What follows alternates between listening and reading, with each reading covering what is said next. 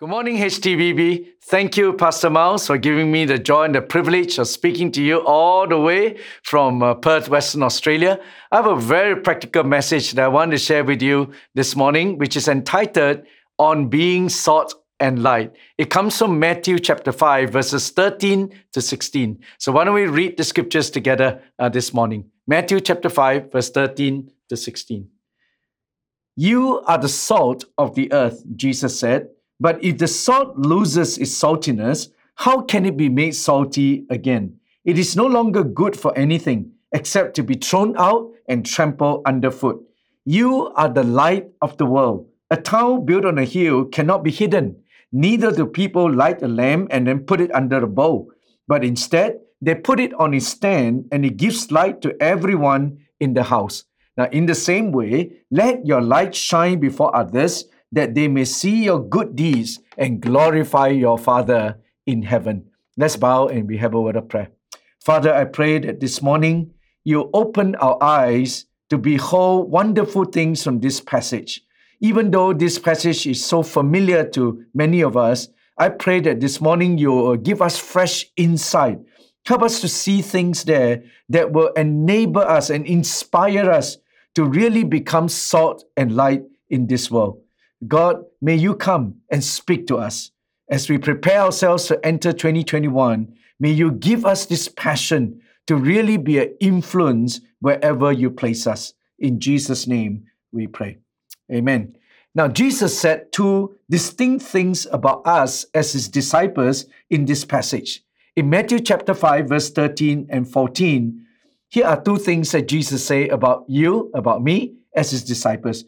Firstly, he said, you are the salt of the earth. And it's interesting that the word you there, the preposition, is really not singular, it is plural, which means to say that it's not just talking to you as an individual, but it's talking to us as a people.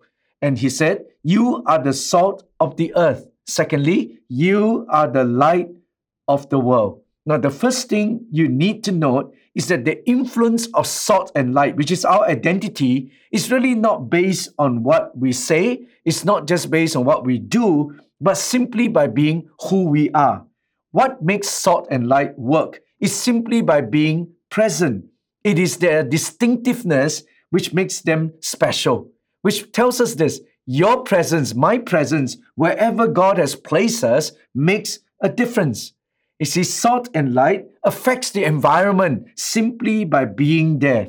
So I want to challenge us as we enter into 2021 that we would prepare ourselves to be salt and light by first understanding clearly and contextually what Jesus is saying to us here in Matthew chapter 5. So I propose that we will look at salt and light one at a time. So question, what does Jesus mean by the salt of the earth? Now, we all tend to bring our own paradigms into the reading of the scriptures. Like when we think about salt, our mind will immediately think of salt as in the kitchen because that's what we are used to, right? So immediately you think about salt, you think about Jamie Oliver, you think about Gordon Ramsay. But so most sermons as a result on salt and light here in Matthew 5 would actually talk about how salt would preserve, how salt flavors, which is what we do with salt in cooking. Is that right? Therefore, a sprinkling of salt will just make all things right. But do you know, brothers and sisters, that the Gospel of Luke actually defines specifically what Jesus had in mind when he talked about the salt of the earth? And in the context of discipleship, Jesus actually said in Luke chapter 14, verse 34 and 35, listen to this. He said, salt is good, but if it loses its saltiness, how can it be made salty again? It is fit neither for the soil nor for the manure pile, but it is thrown out. Now, listen carefully to this. What did Jesus have in mind when it comes to the use of salt at that time? He wasn't thinking about salt as it's used in the kitchen, but he's thinking about salt that is used in the field and in the manure pile. Is that what it says in Luke chapter 14? He's thinking about the field and the manure pile. Therefore, he was thinking about salt that is used as fertilizer in the field and disinfectant in the toilet. And actually, that is more in line with what is going on culturally and geographically during the time of Jesus. Now, if you remember, there is a body of water called the Dead Sea in Israel. And this sea, we all know, has a very high content of salt, so much so that you can literally float in the water effortlessly. You can literally float there, lie on your back, float there and read a book because there's so much salt in the Dead Sea. In fact, the salt content is so high that if any of you have ever been to Israel and you go and visit the Dead Sea, one of the things that your tour guide would always tell you is, no, whatever you may do not put your face into the water. Why? Because the salt content is so high that it will really stink your eyes. And some people can get blind because of this. And that is why anyone who's been to Israel will know this. It's because of the high salt content in the Dead Sea. And during the summer months, the water in the Dead Sea will evaporate even more. And salt will be left behind along the shores in huge amounts. And then what happened is that the salt merchants would then come, collect them, and then sell them as fertilizer, sell them as disinfectant in huge bags. You see, salt that is collected from the Dead Sea is not pure sodium chloride, which is used for cooking, but it can be a mixture of different types of salt, including potassium chloride or potash, which is actually used for fertilizer. So here's my point. Salt, in the mind of Jesus, as he was talking about salt of the earth, is a great fertilizer that makes good things grow. Now, the other common usage of salt at that time was as a disinfectant in a manure pile. And here we are not talking about animal manure, but we're actually talking about human waste, human manure.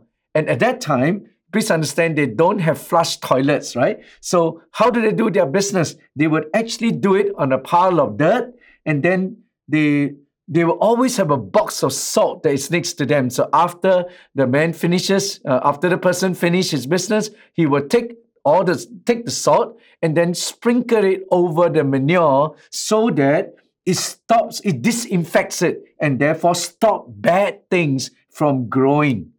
So that was what Jesus had in mind. Now, you put all that together and you get this vivid picture of what Christians are meant to do. You see, God plants us where we are needed in the marketplace, in our society, in the mission field, basically to promote the growth of that which is good and to prevent the growth of that which is evil.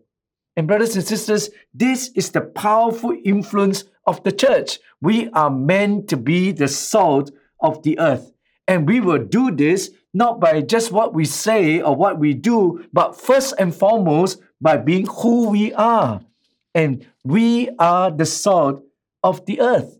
You see, we are fertilizer that God plants us everywhere as fertilizer to actually cause good things to grow. We are disinfectant that will cause bad things to stop growing. I think that is the role of the Christian in the marketplace. That's the role of the Christian in our neighborhood, in our schools, in our campuses. We are fertilizer that cause good things to grow. We are disinfectant that cause bad things to stop growing. So this is who we are. So why don't you turn to your neighbor right now and tell them you are disinfectant, you are fertilizer, because that's who we are. We are the salt of the earth.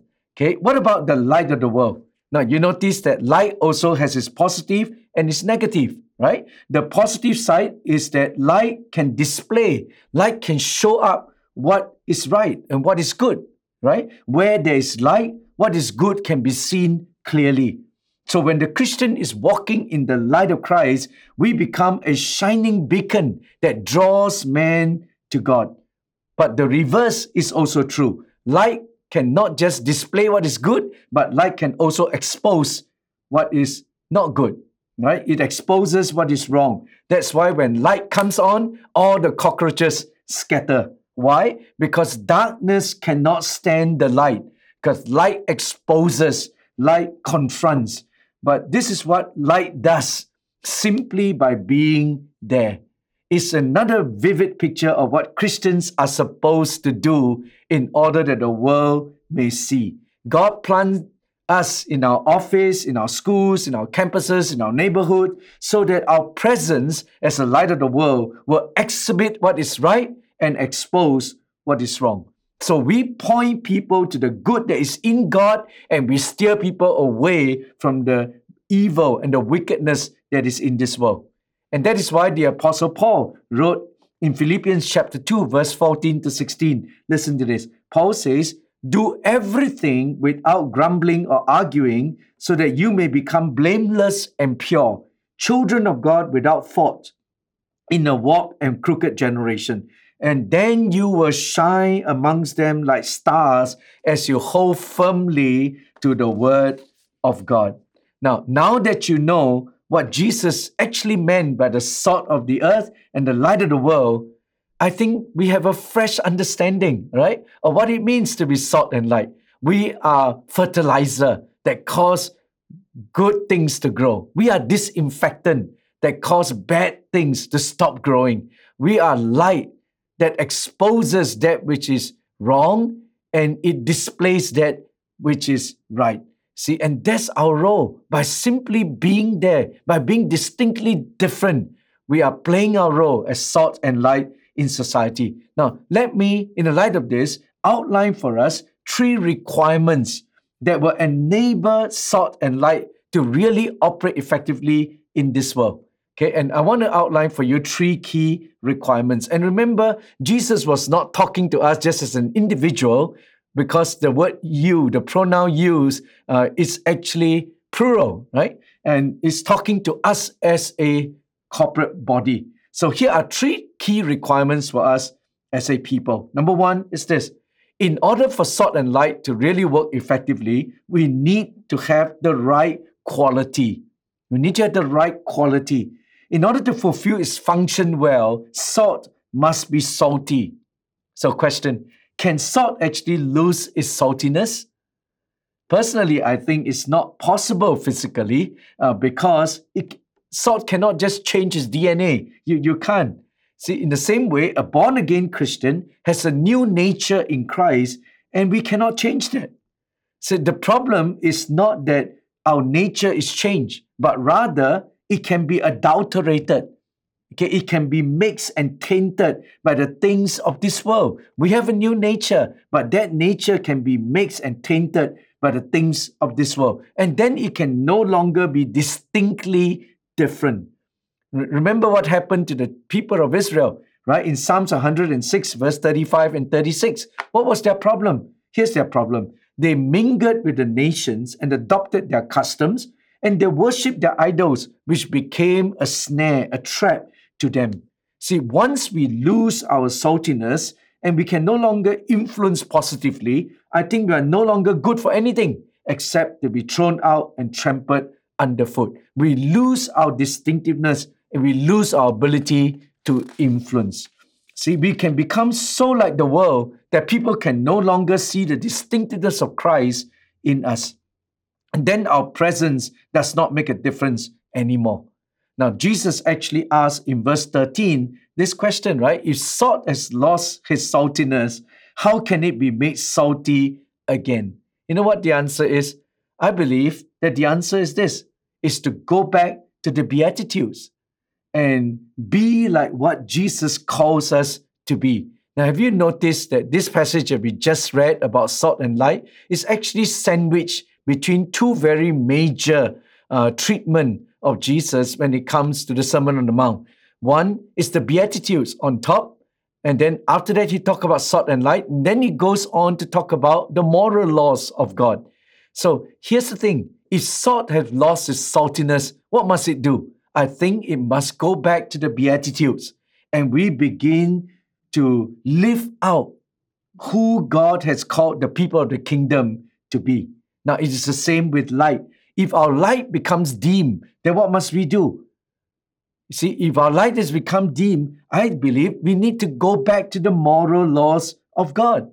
You see, because if our light is shining clearly, then all we need to do is to put it on a stand and then let it shine by itself. And it will bring light to everyone in the house. It will draw all men to God, and then they will glorify Him, and the whole world will see. But if light is hidden it is no use, right? We used to sing that old song, Shine, Jesus, Shine. I'm sure you sang that before, but actually it's a nice song, but it's not very accurate.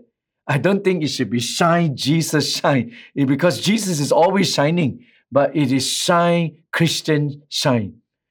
Shine, church, shine. See, we are supposed to shine. Okay, Jesus is always shining, but not us. So the song exhorts us to shine for Jesus. Now, how are we supposed to shine for the Lord? I think it is by holding ourselves to a higher standard of morality.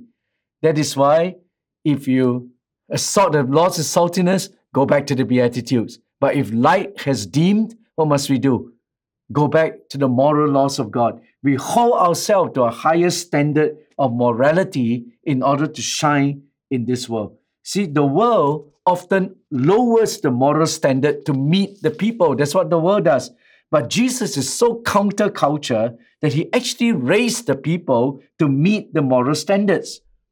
See, he never compromised that. So it's not just about not doing all the bad things like stealing and killing and murdering, but what Jesus did was to go on in Matthew chapter 5 to outline the inner workings of the law. That's how we shine for the Lord. You see, what Moses declared for the outside, for the people of Israel, Jesus actually took it to the inside. He took it into the heart.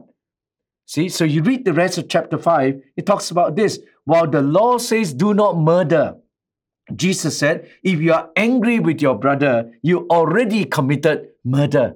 See, it's the issue of the heart now. The law says, do not commit adultery. But Jesus said, if you just look at a woman lustfully, you have already committed adultery in your heart.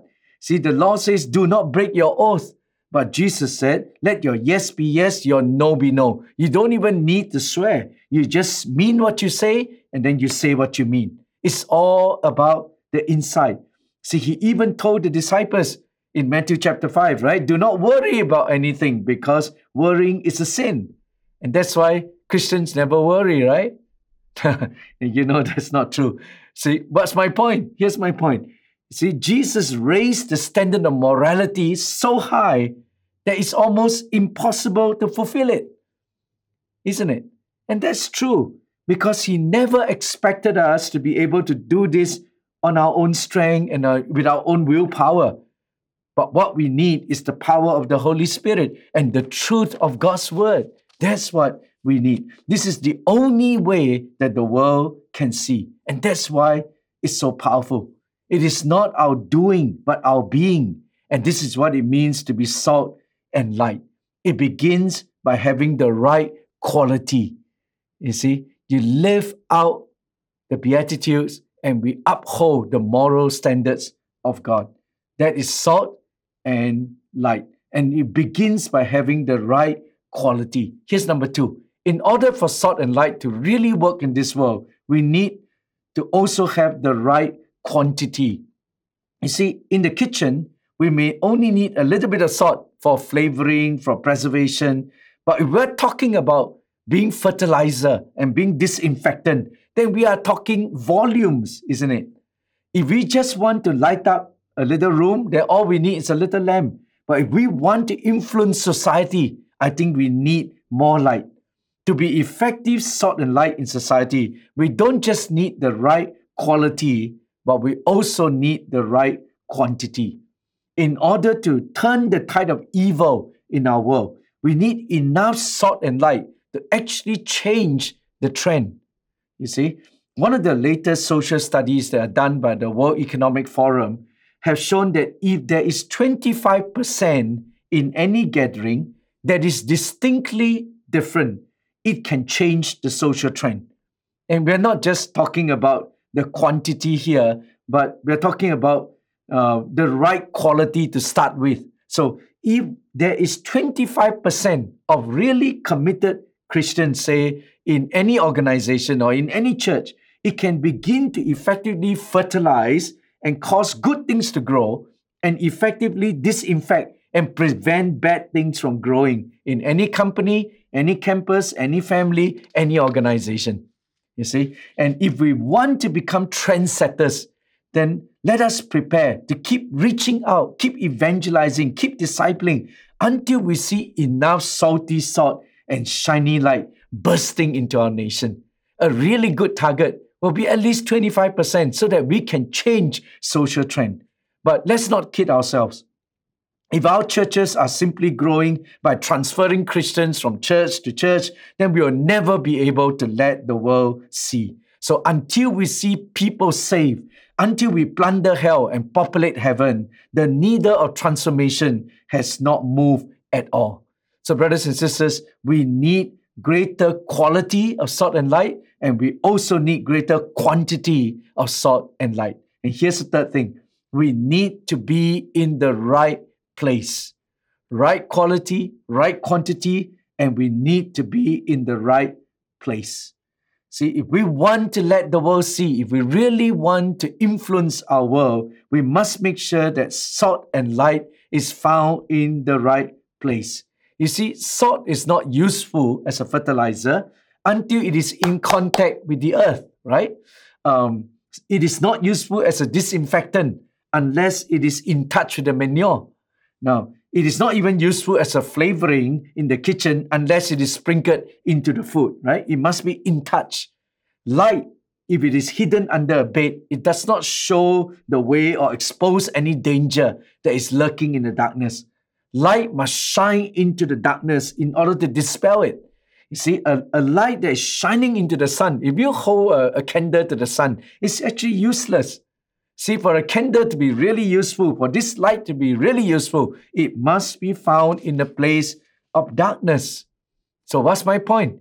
My point is this: salt and light are meant to function in the world and not just in the church.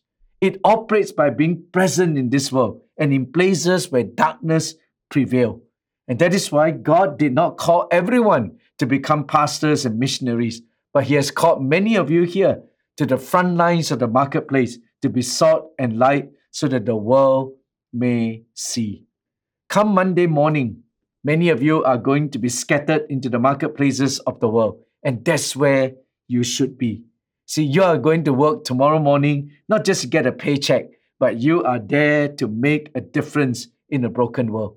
Your work is actually a platform for you to function as salt and light in this world. Your work takes you to places that your pastors can never go. Your work, put you in touch with people that your pastors may never meet.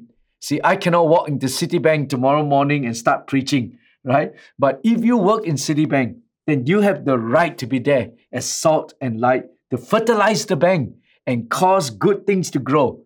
You are there to be disinfectant that stops bad things from growing. You are there to be a signpost that will point people to a better kingdom and introduce people to a better king. And His name is Jesus.